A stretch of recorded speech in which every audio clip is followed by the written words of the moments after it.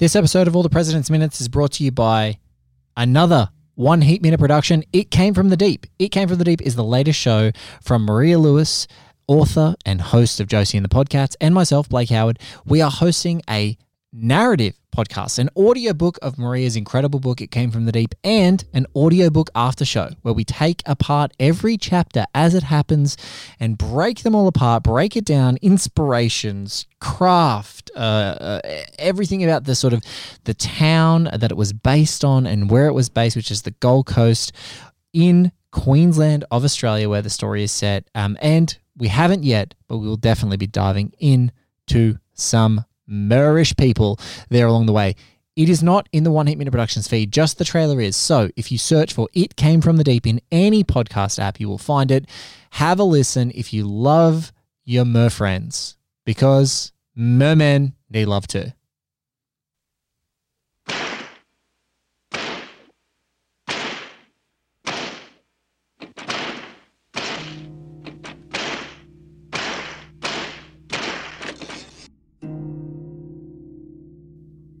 We want every legal vote to be counted, and we want every illegal vote to be... I just think we have to be very clear. She's charging, the other side is welcoming fraud and welcoming illegal voting. Unless she has more details to back that up, I can't in good countenance continue showing you this. I want to make sure that maybe they do have something to back that up, but that's an explosive charge to make, that the other side is effectively rigging and cheating.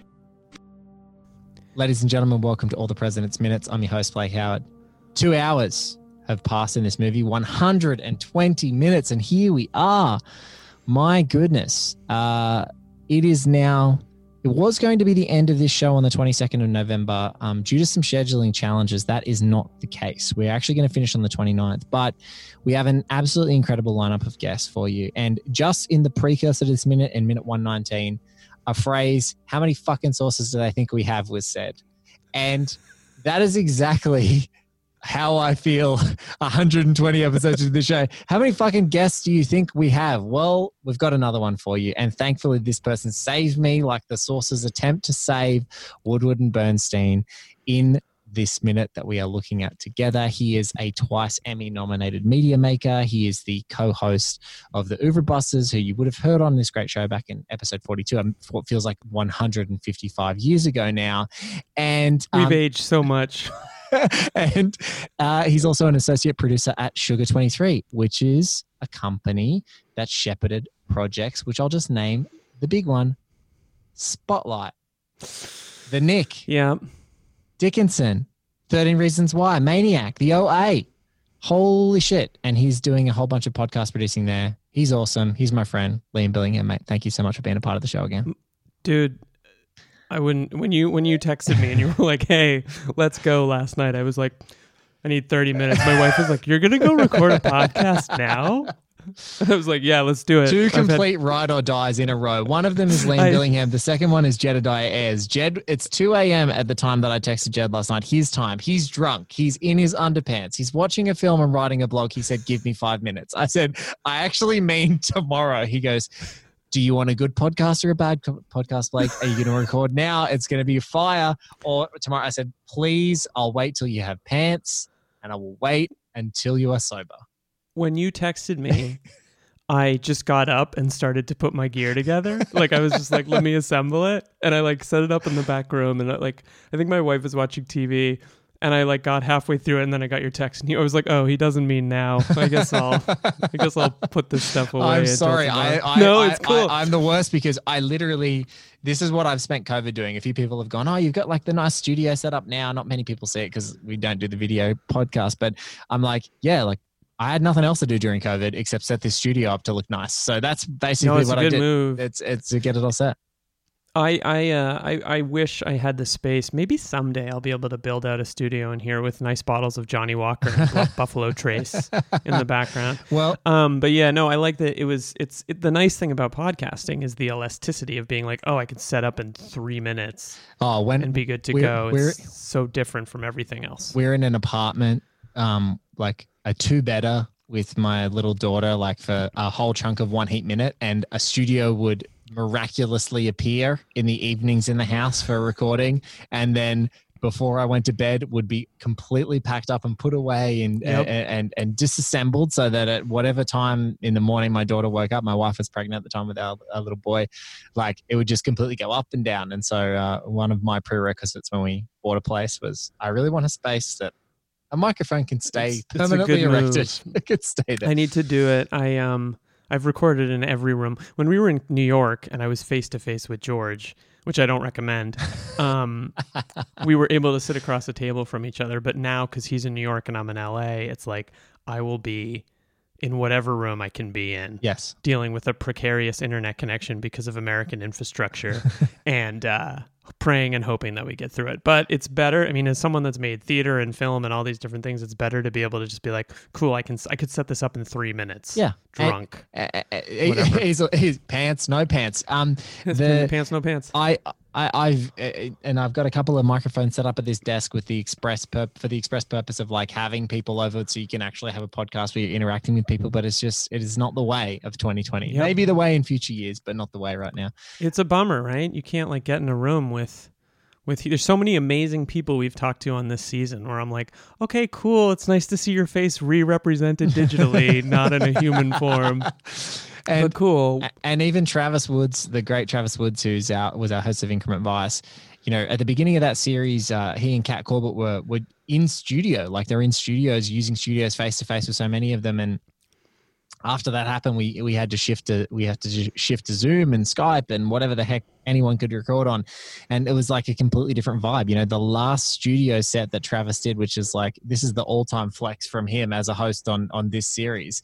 He recorded a Ryan Johnson episode of Increment Vice in the studio where Neil Young made his first album. And I just was like, they're the most American things you could say to me and spit in my Sydney Sider face right now, you son of a bitch. It's all he needed to be doing is wearing cowboy boots to really like, I gotta, you know, because we're in LA, but we can't see anybody. I was like hoping that I would bump into that guy at like the New Beverly and because of Twitter be like, I know you. Yeah, I've listened to your fucking podcast, and he'd be like totally creeped out but I haven't had the chance to stalk all of my Twitter LA nerds. Oh, they'll all be back at the New Bev. As soon as the New Bev opens up, I only went one time before it shut down.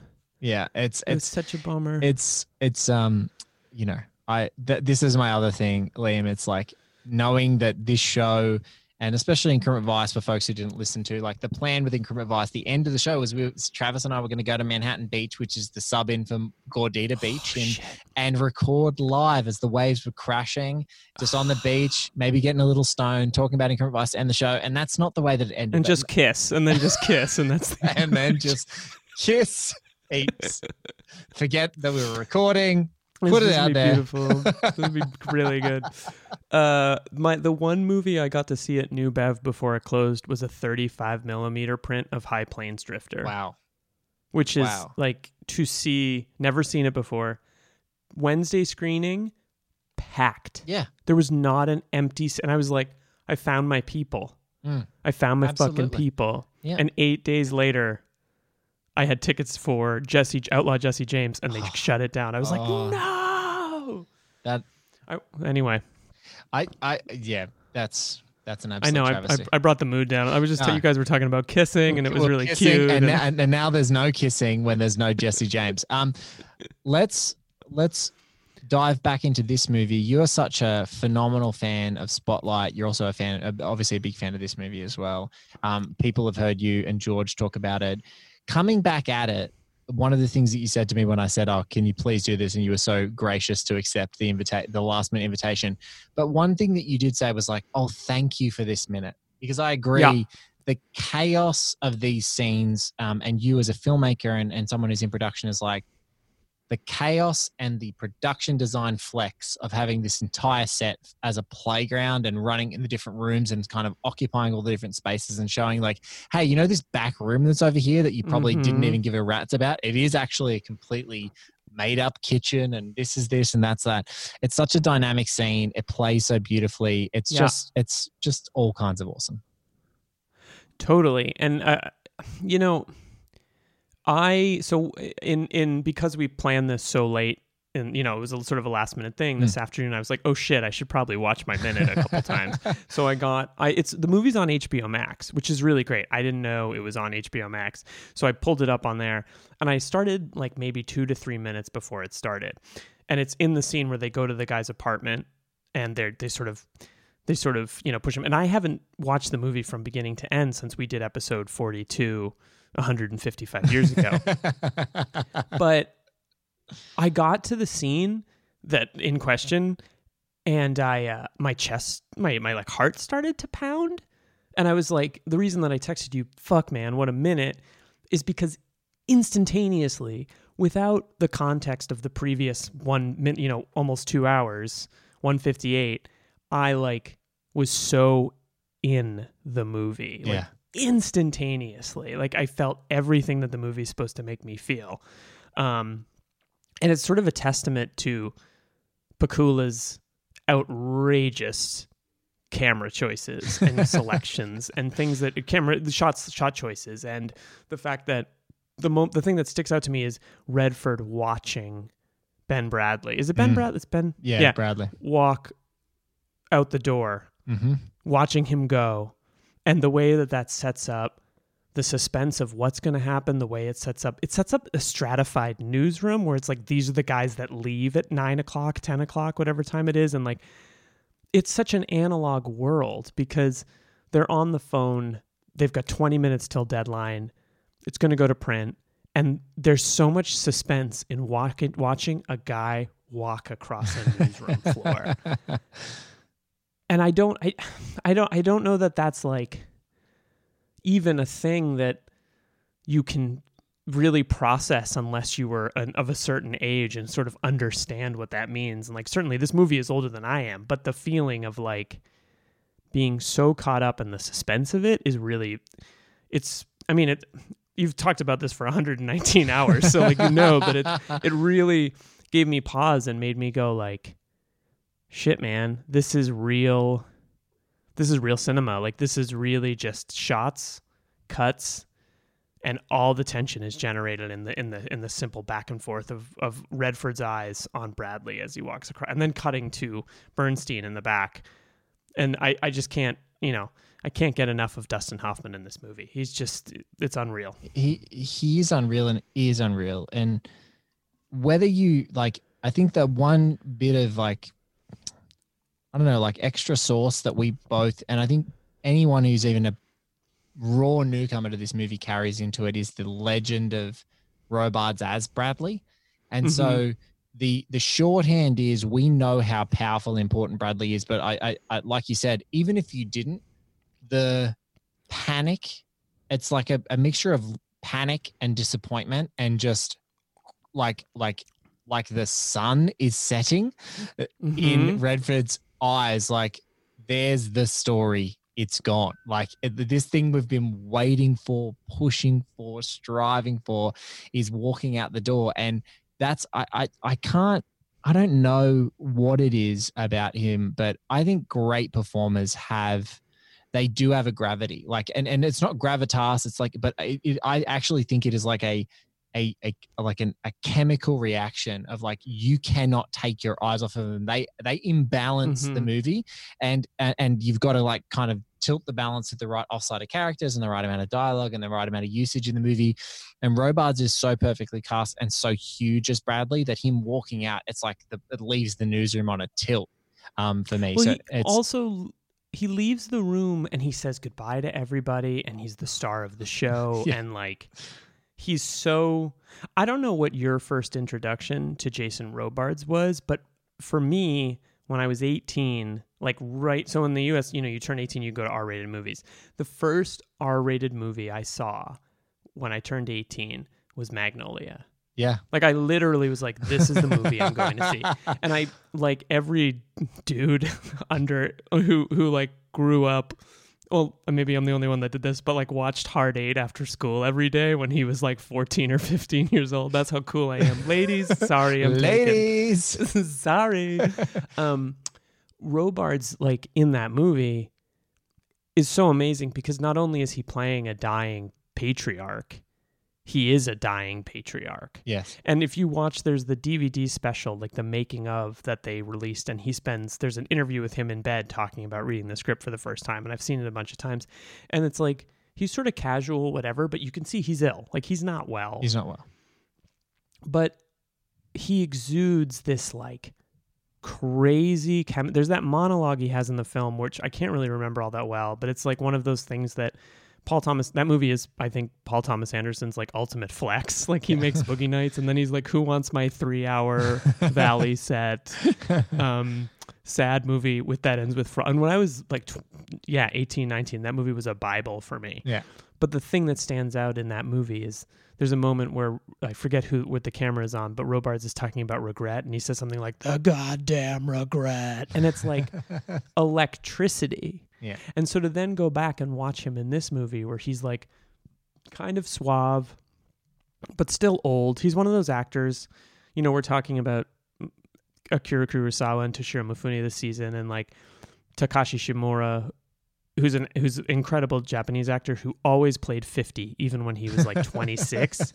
There's a little bit of that in Robards from like 1970 on, where you're like, how old is this guy? And he's like a fountain of like wisdom and a fountain of like smarts. And I think that he plays this delicate balance in this movie between being a hard-nosed journalist and something of like a celebrity in the journalist class. Yes. And I just think there's something so compelling in the way he flits between those two worlds. And he is the ultimate power broker in that newsroom. So to see him leave for Redford, it's funny. I was trying to bring it to our larger constant conversations that we have, which is about all the obsessive newsroom movies. So All the President's Men, Zodiac, and Spotlight. I kept trying to think back, what's the equivalent scene to this in those two movies? And where there's the push, the pinch, the thing that needs to happen. And in Spotlight, I think it's when Michael Keaton goes to that guy's house on Christmas Eve and is like, I need you to verify this list. And I know that because as the kind of person I am, I watched Spotlight like a week and a half ago. But I don't know what the equivalent in Zodiac is, but that tension that comes as a result of, in this case, 2 hours of watching cumulative information build up about who these people are, who they are in relation to each other, how they work together, what Bradley is. Bradley is a gatekeeper. He's a journalist. He's a good journalist. He's a dynasty of journalism. And it's like watching, there's just something incredibly, what I think makes this such a cinematic movie, sorry I'm jumping around so much, is that scene works because of the cumulative information that has led to the moment where Redford is like watching him go and watching his story, the years of work walk out the door. And it's because Pakula knows that a movie is shot plus another shot equals something. And then you add in, it's like the accumulative detail of information that can make someone walking across a room the most intense thing you've ever seen. I just want to say, I want to pose the most Fincher version of that, which is Gyllenhaal in a basement. They don't have basements in Southern California. Sneaking into it and going, did I just literally walk into this? Did I walk into death? And that moment is like, obviously gets out of there and it's relief, but that is a massive turning point of, what's made crystal clear in the Zodiac book of like Grace in this investigation, which is that the Zodiac eventually had like an overhead projector with an alphabet on it that he would trace his letters, which is why they look different to his handwriting. But it's like one of those moments where he's kind of accumulated these things and that someone's upstairs. Like, I feel like that's the moment in Zodiac, but I think you're right. It's the case is life or death. Cause with Keaton's character, when he goes over there, and he's just like, I'm going to do this because this is my friendship or the story. Cause this is basically the stakes of this story now. Getting caught by the Zodiac and the story not going and them no longer being on the front foot as it's accelerating and maybe losing exclusive is how all those people feel in those moments, I think. And that's really special. But what we haven't done yet, which we have to do, is let people actually listen to the minute. Yeah, man. I was like, oh yeah, cool. All right, you guys listen to the minute. We'll be back. We'll be back with your hosts, Blake Howard and Liam Billingham. You know when you expect him back? No, sir, I believe he's left for the evening. If you'd like to leave a message... Oh, could you hold, please? Hi, this is Carl. I'm sorry to disturb you now, but we're going with the story that Holden was the fifth man in control of the fund, and they're hassling us here. We got 3 confirmations, but if you could just help us, I'd appreciate it. Look, I won't say anything about Haldeman, not ever. I understand that. We wouldn't want you to do that. We know it's against the law for you to say anything. If there's some way you could warn us to hold on the story, we'd appreciate it. I'd really like to help you, but I can't. Look, I'm going to count to 10, all right? If there's any reason we should hold on the story, hang up the phone before I get to 10. If the story's all right, you'll just be on the phone after I get to 10, all right? Hang up, right? That's right. You got it? Yeah. We're straight. All right, I'm going to start counting. Okay? We all right? Yeah.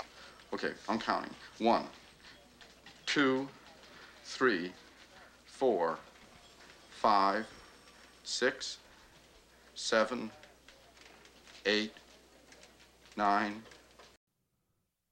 Keep it going. Keep playing it. Just keep playing it. Just keep playing it. Let's just watch it together. Just give me the rest of the movie, and that's what I want. Mainline it into my veins. One thing you said before that we haven't circled back on yet, but I will, is just like, can't get enough of Hoffman in this movie, nor can I, but particularly because this is a moment where, I mean, their conflicting styles, artistic, actorly styles, are so on show. And with Redford, it's about the internal pot boiler. Like, he's literally bursting at the seams, but he's a classical actor in that sense. The method of Hoffman repeating sentences, repeating, okay, is that okay? Yeah, we've got it right. Yeah.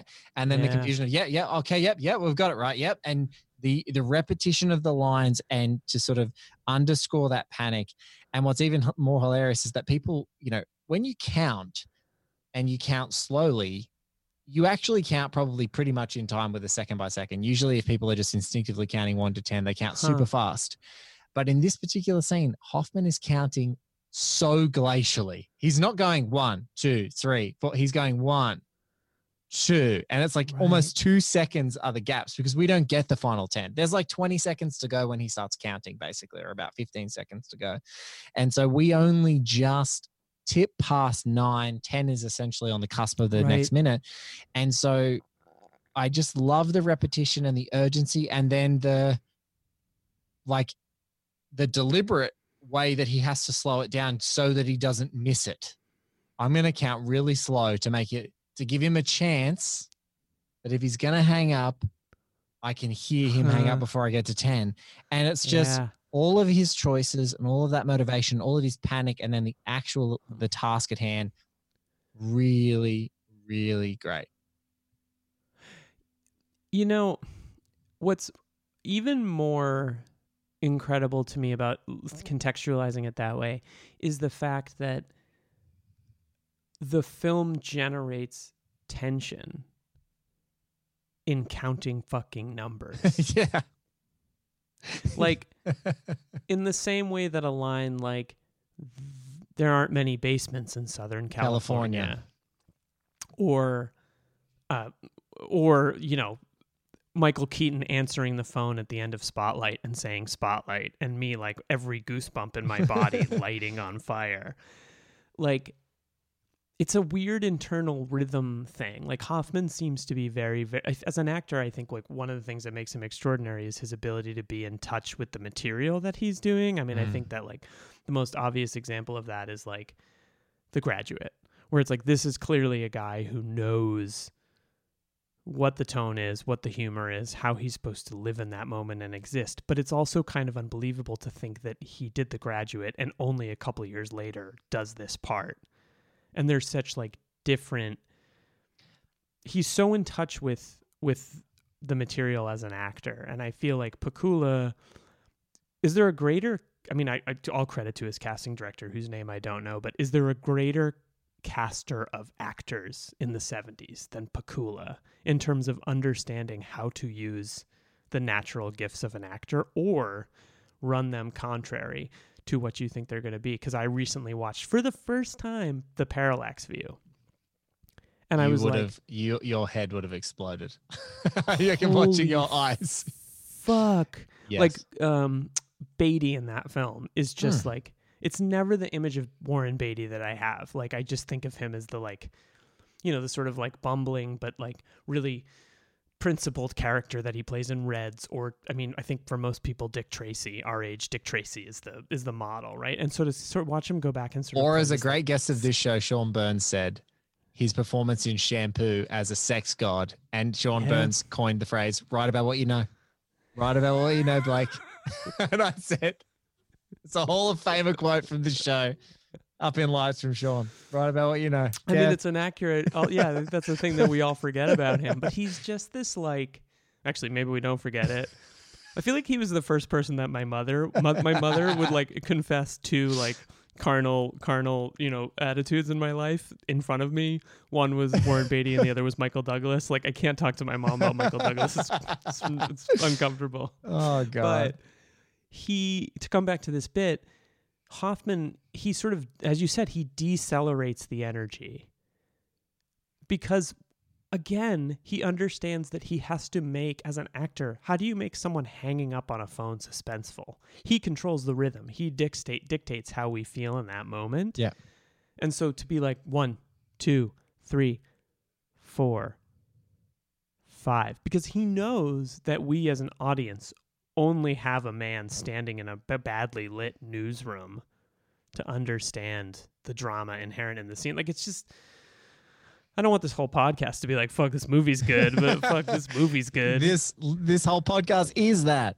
Yeah, that's true. That's the deep dives that we do but it's also unpacking that. I mean, you just touched on it. It's that old sort of Hitchcock adage of show the audience the bomb under the table before you explode it. And he's literally, this is a one-man show audio version of that. I'm going to count to 10 and you're going to hang up. And if you hang up, that means the story's not confirmed. But if you're on the line at the end of the 10, okay, cool. All of that is a very verbal and oral way of establishing the shot. Now we have to count down to the bomb. Is it going to be a bombshell that says they're wrong, or are they going to be right? And what's scarier? Right now, it's that they're wrong, because then the 3 other sources that they've spoken to are wrong, which is fearful. And what we then get in the trail of the next moments is it goes into the next part of what we're talking about, which is once he actually is still there and does confirm that it is right, they're emboldened to take the story. And then he has to, the great thing is he goes and explains it to Redford in the next minute. But I just said, if I can't stand it, you get, and it's just this ferocious, like, if I can't stand it, you can do it. Yeah, okay, cool. And then they run to Bradley and they make they're both convinced that it's been confirmed, but it's, man, that waiting for the bomb to explode, especially the gaps between 8, 9, and 10. It's like you could fly a plane through them, because ultimately he's really going, if he's still there when this is done, then one of the biggest stories we're ever going to write. We know everything. Yeah, we know a lot. It brings me back to, like, it brings me back. Like, there's this David Mamet book called True and False. Do you know that book? I do know that book. I read it a long time ago. So, when you read that book, and I read it in drama school, it was kind of, we'd spent a couple of years studying Konstantin Stanislavski. We studied Meisner, and it was all this like motivation and knowing why you're in the scene. And that Mamet book is just like, you have an objective, you say the lines, shut the fuck up.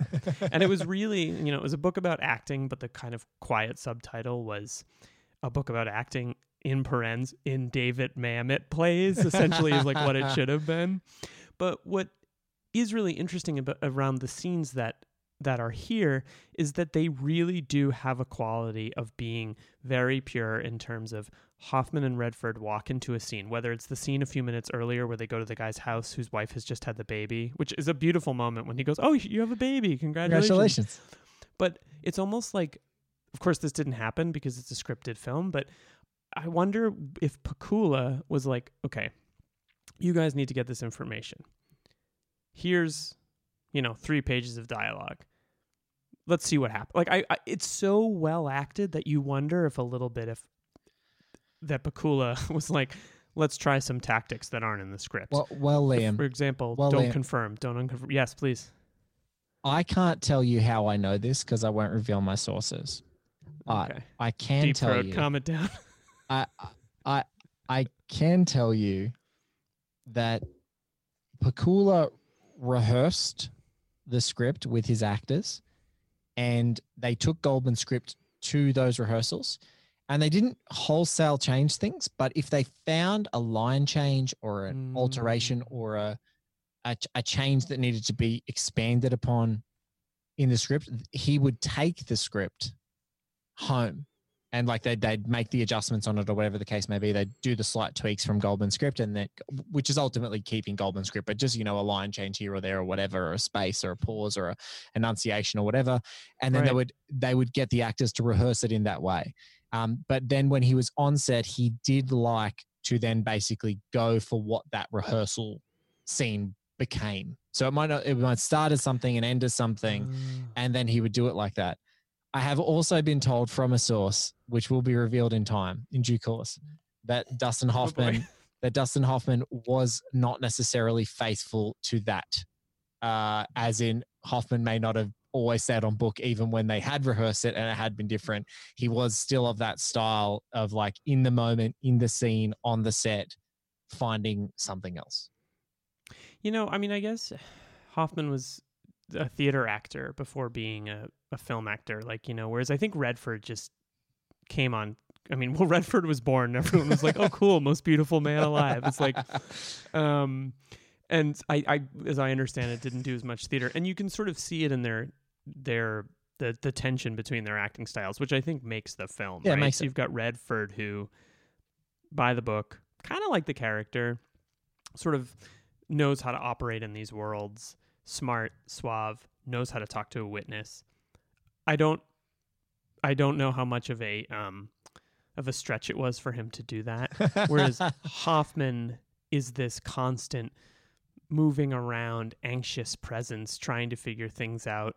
And I can imagine from what I know of Dustin Hoffman as an actor, yeah, I could just see him being there and being like, why? Why do it like that? Why don't I try this? Why don't I try that? And then I could see Robert Redford being like, I just want to do the scene and go home. Yeah, can we just do it? And that's the tension. Imagine performing not only to a guy whose style is so different to yours, but it's also, he's the producer. Hey, Dustin, you got 3 more takes, bro. I've got So this is a question. Do you know much about how Bakula... there's not a lot of coverage in any of these scenes, but does Bakula shoot... do you know anything about his shooting ratios, or if he shot more or he shot less? Because it doesn't seem like a heavily covered movie. It seems like Bakula... when you have the team that he had for this movie, you don't shoot a lot of coverage. Extremely deliberate setups. I love it. Often with Willis himself commanding the camera.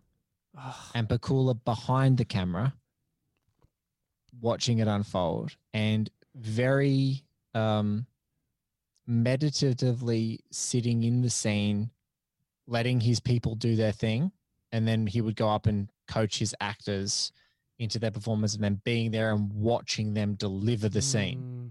Like, he was a guy who really trusted his elements. Like he I think you said it at the beginning, the freaking cast on this thing, like having this many people who are this good at their job almost guarantees your success. And similarly, behind the camera, having the confidence to go, okay, cool, I've got a William Goldman script. I've got costume by Bernie Pollock, who's the costume supervisor, who is famous in his own right as a costumer and a designer.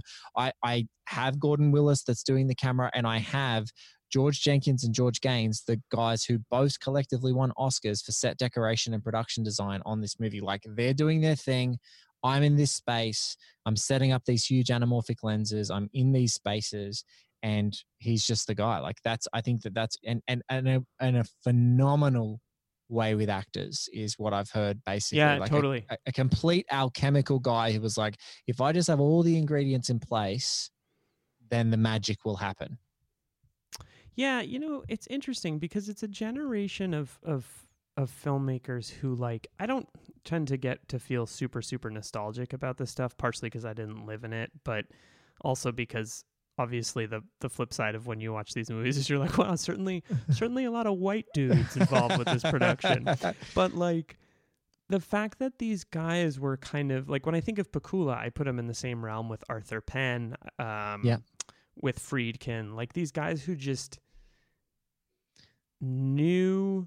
It's not that there's this attitude that's oh, they're all auteurs, they know everything. No, it's that they they had a command of every aspect of filmmaking. Like Arthur Penn was a theater director, Friedkin was a documentarian. I know less about Pakula's background, but they had been in touch with some aspect of like photographing. Like with theater, you're in a room engaged with people making a thing. Why people don't talk as much about Pakula in the same reverential tones as maybe a Penn or a Friedkin, as the two examples you gave, is this was a guy who came up through the Hollywood system. He was a production designer. He'd been a producer, and it was only later as he sort of aged into the director's chair and had this really innate appreciation as someone who'd been producing movies of the team that you create to produce films. And it's all those things. And I think even,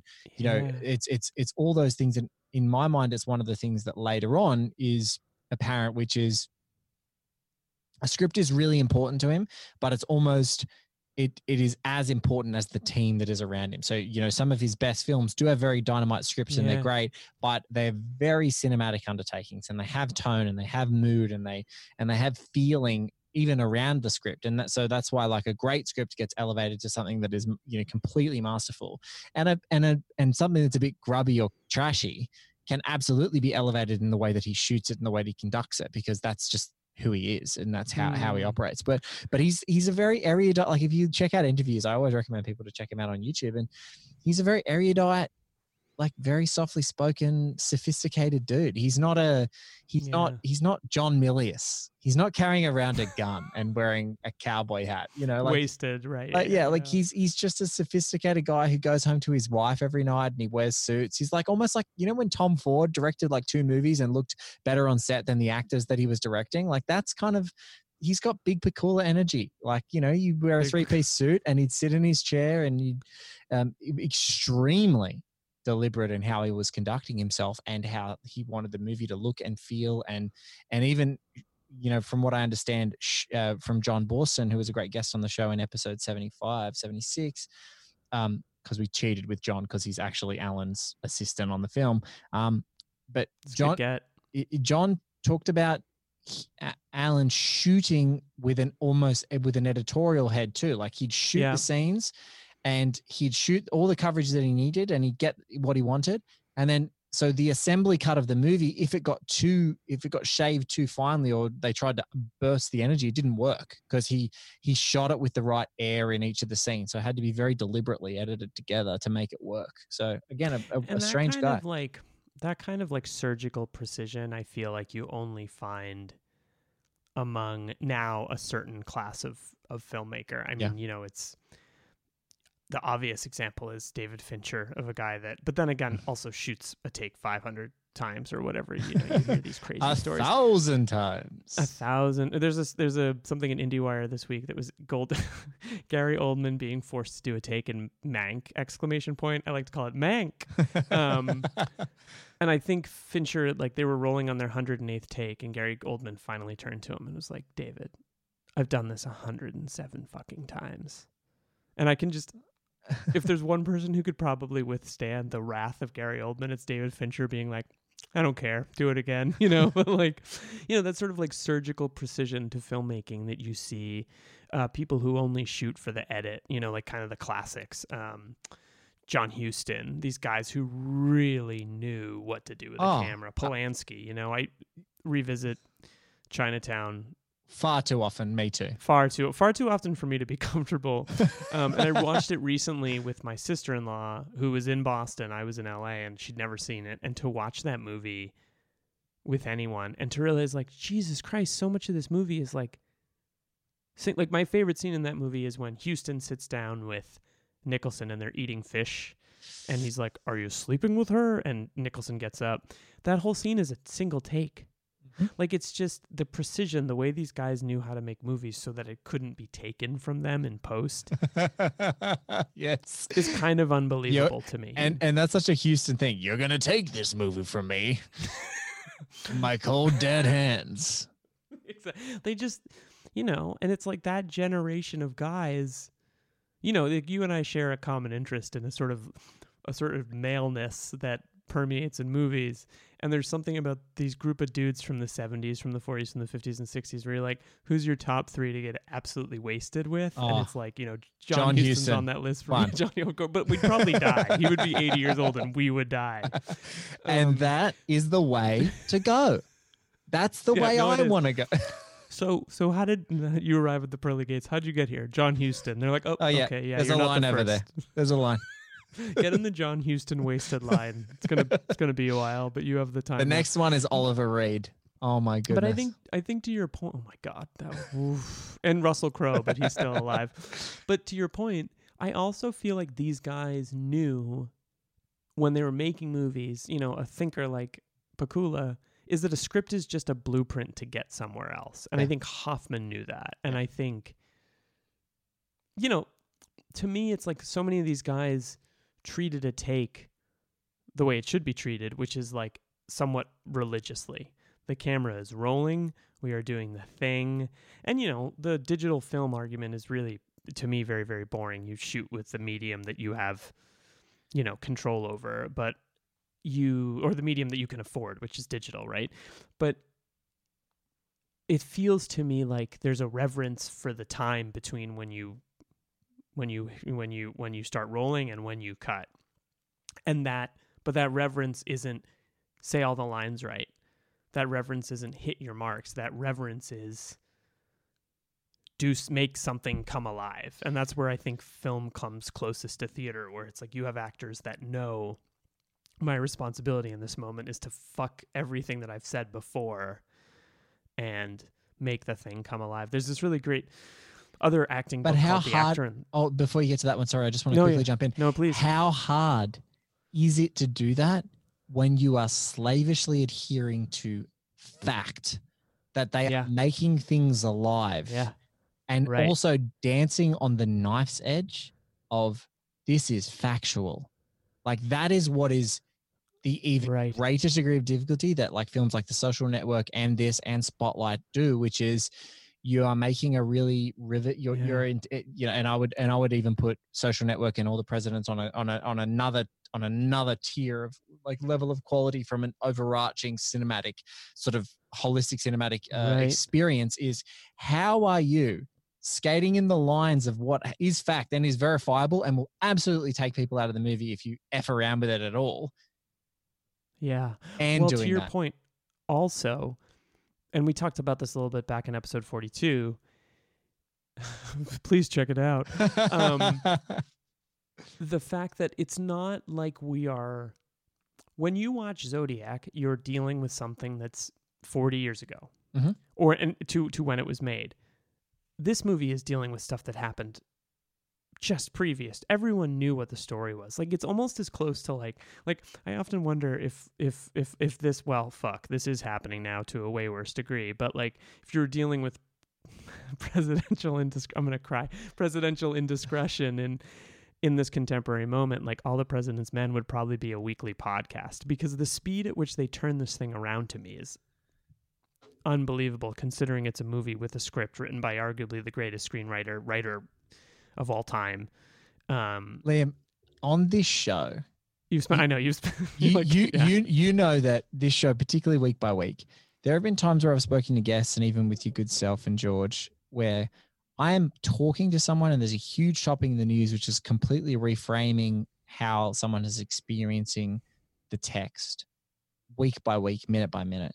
And I post something on a Friday and for like a day or two later. And I think, wow, that's going to last.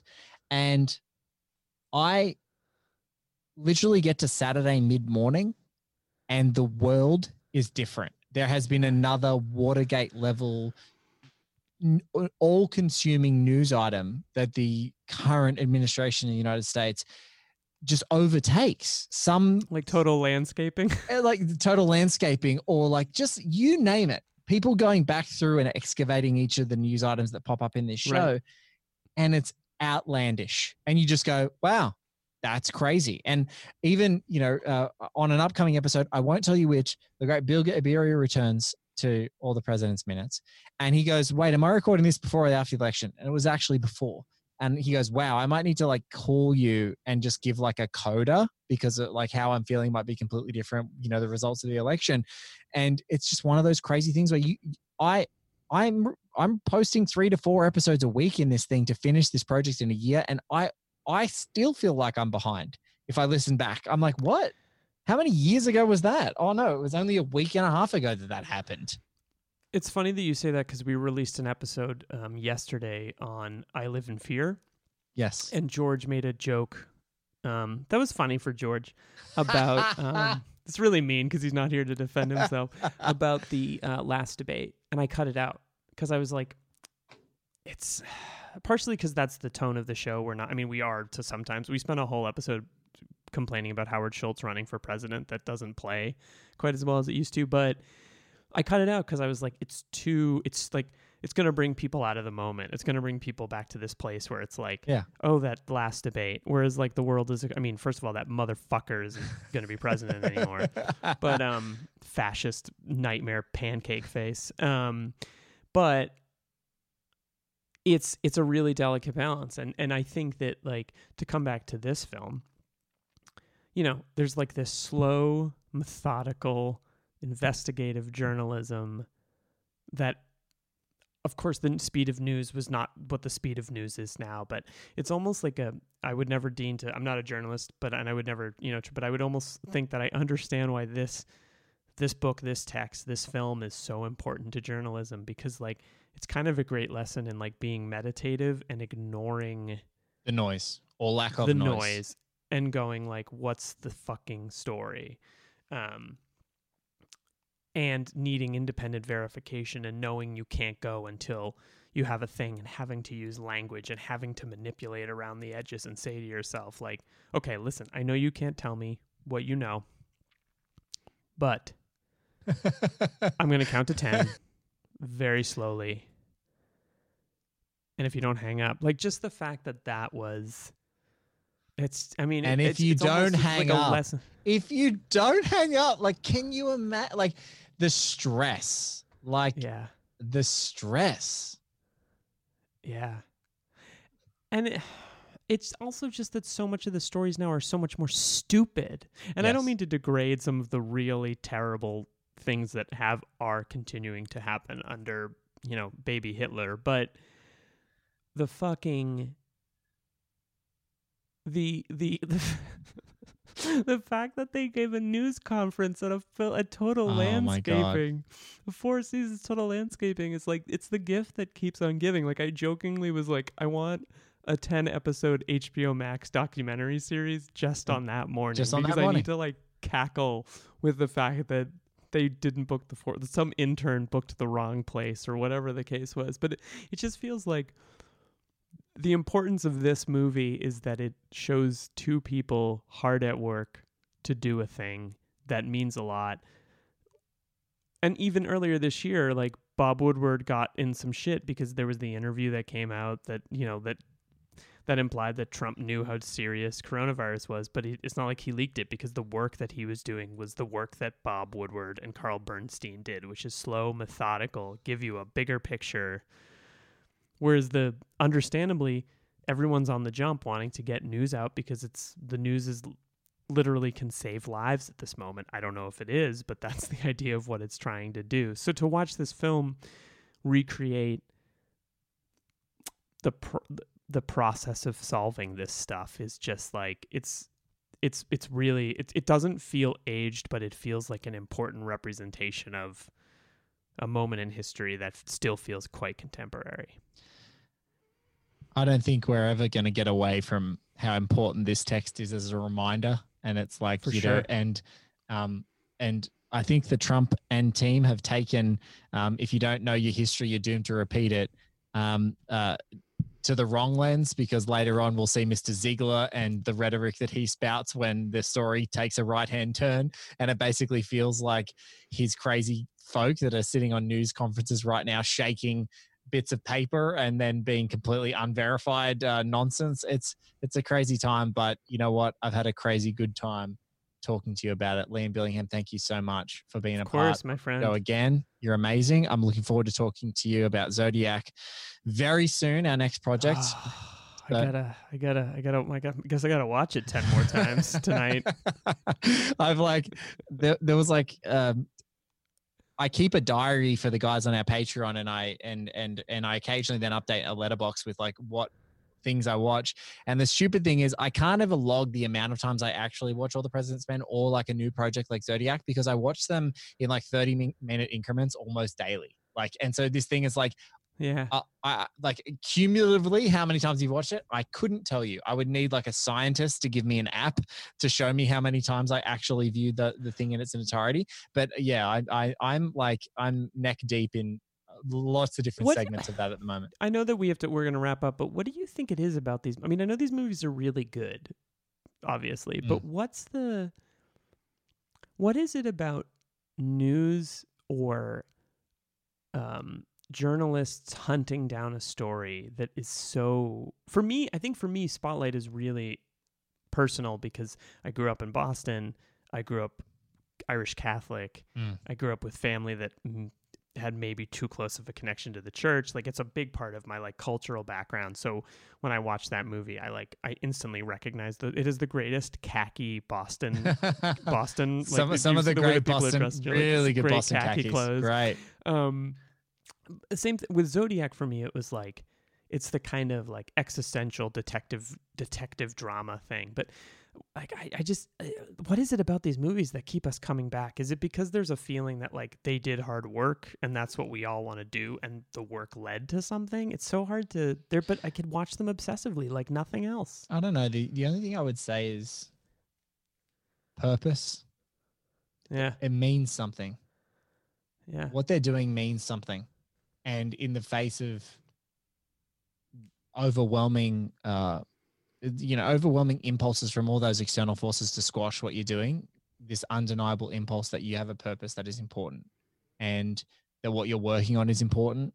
And that's really reassuring. Like, I think a lot of people in 2020 are reflecting on what they do. And it's like this great existential moment of like, what am I doing with my life? What am I doing right now? And if you're in a position where you lose your job or whatever, because of it's the fucking year 2020, a lot of people who are then going back to think about what they're doing next are not in the same field. It is not doing the same thing. It is not a job that you are away from your family for 10 hours a day, Right. 8 hours of work and 2 hours of commuting. It is thinking about, what do I actually want in this life? And I think that there is I think we can all have a great deal of affinity for groups of people who have a purpose and a desire to do good, and to tell the truth and to hold things to account, and for justice. There's like that purpose and justice, and so few people in like our contemporary settings get to have a work day where that make them feel good. They go home and they feel good, and it's not just like the result; it's the work. These are great movies about working. Yes. And working tirelessly. Yeah, and also like the work is the reward. Yeah, Zodiac the work is the reward. By far the most pessimistic version of this because it's it's the 3 lives essentially destroyed. But the fact that it there's something about the ending of Zodiac the Spotlight ending with them answering phones as opposed to like there's the big moment where it's like, I need you all back here on Monday rested, and everyone shows up on Sunday, and it's like that feeling of the work that you did is really, really significant. And I think that like that seems to be a recurring theme on your series of podcasts, where in Heat, those guys are defined by what they do. And in some cases one of them wants to get out, but it's like that feeling of like, this is who I am. I can't separate my working life from my personal identity. Liam, which is, I told you I was never going back. What are you reading? Book about metals. The greatest meet cute of all time in cinema. I will hear nothing else. Lady, why are you interested in who I am and what I do? The best response to a woman of all time. Hey, what's your name? Lady. What do you care what I am or what I do? Very good. Very good. Very good. I know my De Niro impression is out of control. It's very good. Boston khakis, bad De Niro's. We've got to get out of here. Thank you again. You're the best. I appreciate you. My friend, it was a pleasure. We'll talk more soon. Liam is absolutely the best. Liam G. Billingham is where you can find him on Twitter. All one word, @Liam G. Billingham. His incredible podcast with George Fragopoulos is Oeuvre Busters. OEUVRE Busters is where you can find it.